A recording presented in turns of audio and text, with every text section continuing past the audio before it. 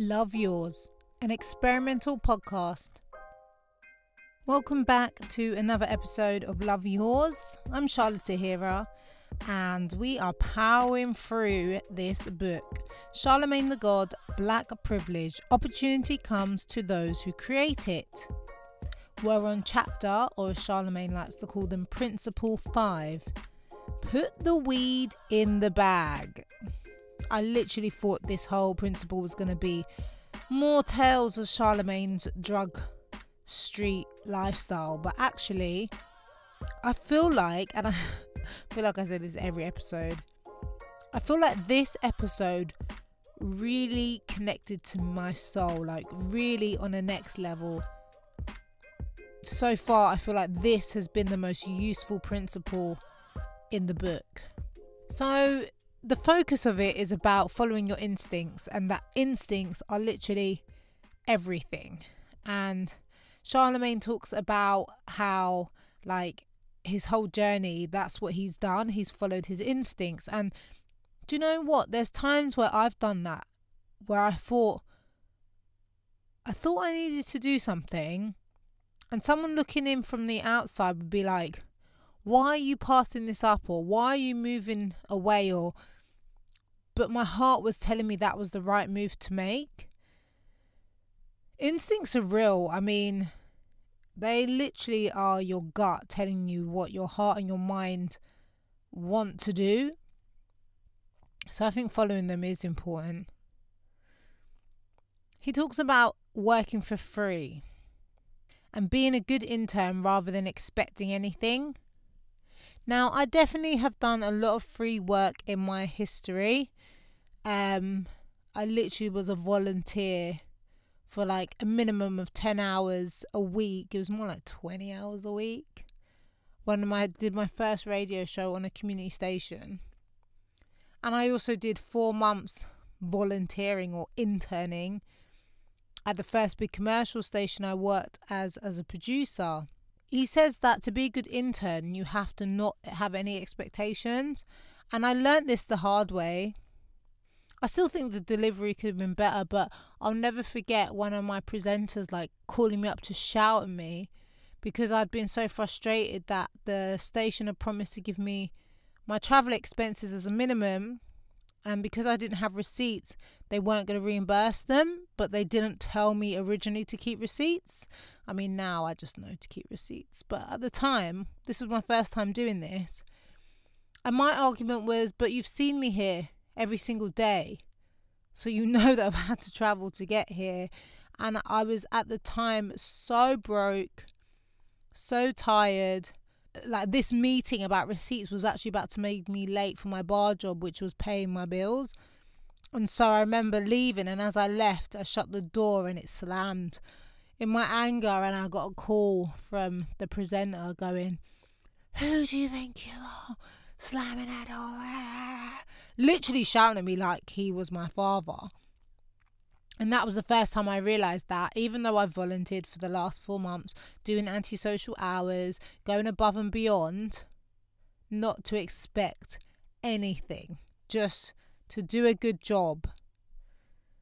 So I really agree with Charlemagne about that. Working for free and being good while working for free is really undervalued, especially these days. Everyone wants something like straight away. Everyone wants to see the results.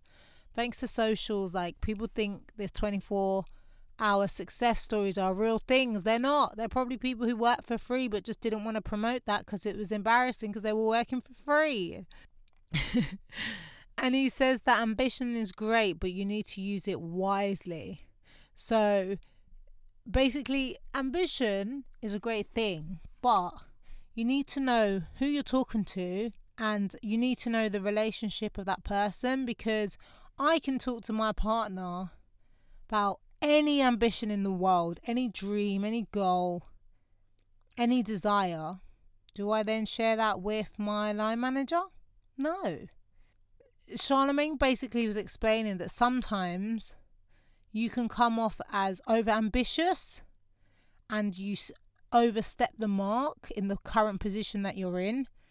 And as much as it's great to have these ambitions, sometimes keep your cards close to your chest. You don't need to share every ambition with everyone you meet. For one, they're just going to think you have a massive ego. And for two, they may use it against you down the line. Like, you don't want to put something out there ahead of its time. So I thought that was a really clever statement, that ambition, use it wisely, because you can really overuse it or oversell yourself before your time. There's a lot of things I learned from this. So he also talks about knowing when to negotiate money and when to see the opportunity over the check. He says, are you in this for the long haul or the check? This is something that comes up a lot in the radio and music business.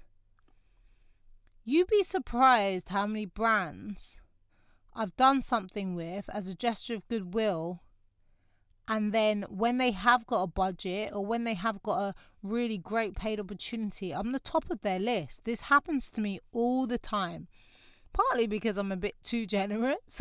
So like, I just give out free information or free work or whatever it may be. It may just be like a consultation, but it actually, and it doesn't always, because some people will just abuse your generosity, but the majority of the time, if you're working with a respectable brand, the opportunity is always more important than the check. Because once they book you to do something and you do it as well as someone who would do it who's getting paid, well, they just think, imagine if we was paying her what she would do. And then that's why the next time they come around, then you're in a position to negotiate even better, because I've already given you something now. So now if you need something more from me, let's talk money. There's also sometimes when you can actually negotiate yourself out of an opportunity by expecting too much or by putting a price too high. Now, I'm not saying undervalue yourself, but definitely know the brand you're talking to, okay? I do a lot of work with the Roundhouse, which is a charity organisation. I'm not going to go to the Roundhouse with the same sort of figures for a service as I'm going to go to Barclays, a corporate company. So know who you're negotiating with. Do some research into the company, because that makes a big difference as well. The other thing he talks about, and this to me is that I knew this already. People say it all the time, but it's not a joke. The industry is absolutely tiny. Tiny.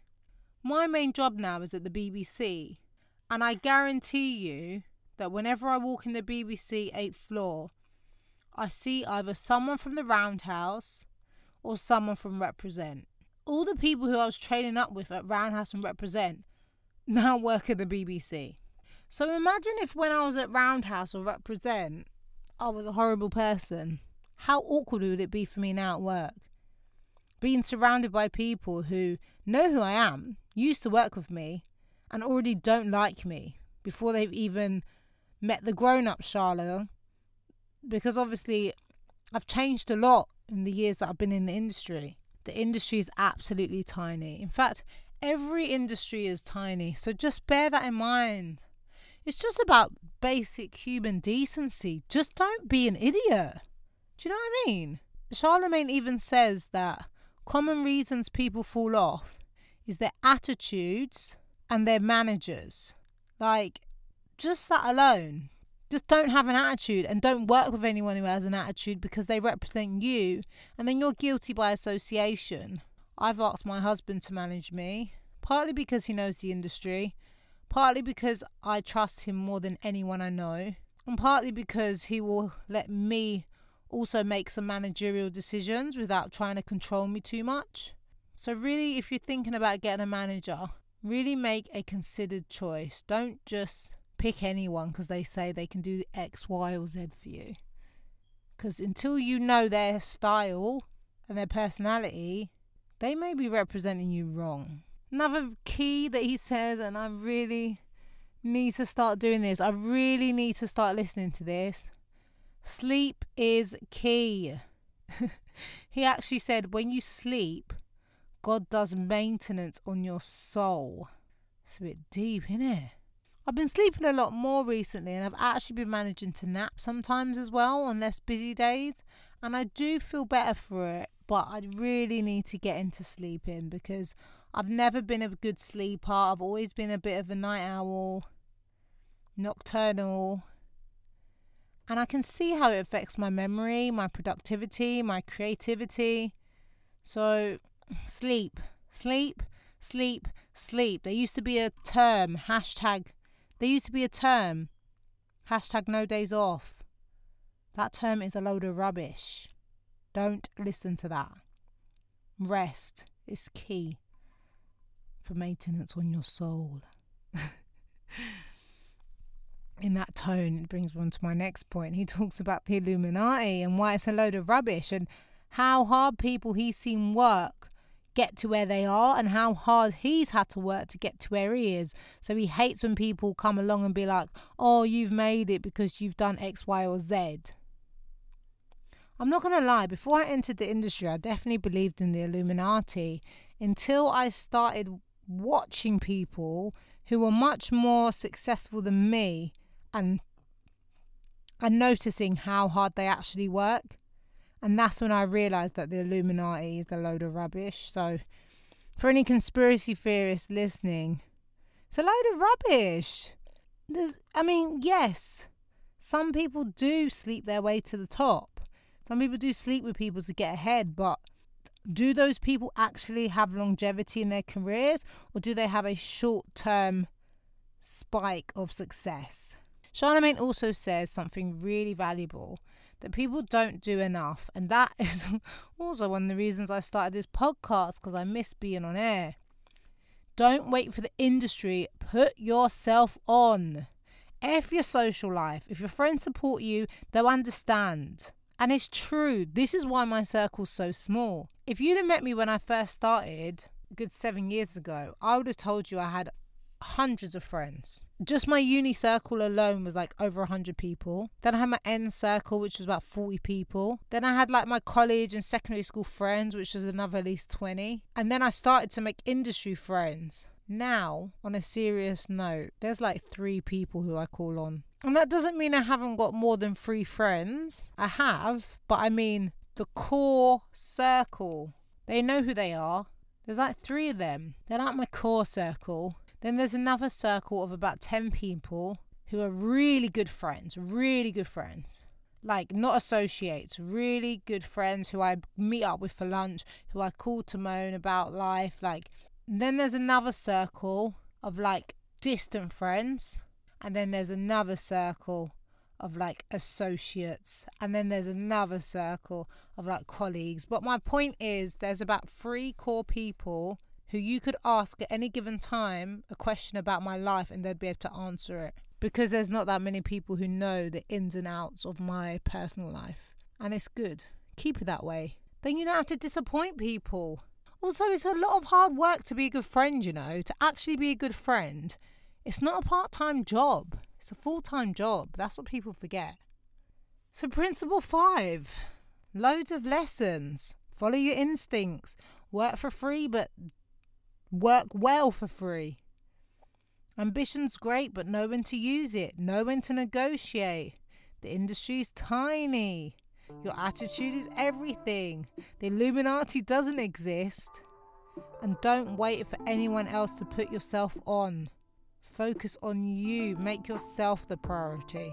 So I've stepped away from the book for this week's quote, mainly because the quotes in this principle were more related to religion, and I don't want this to be tied to any religion to put anyone off.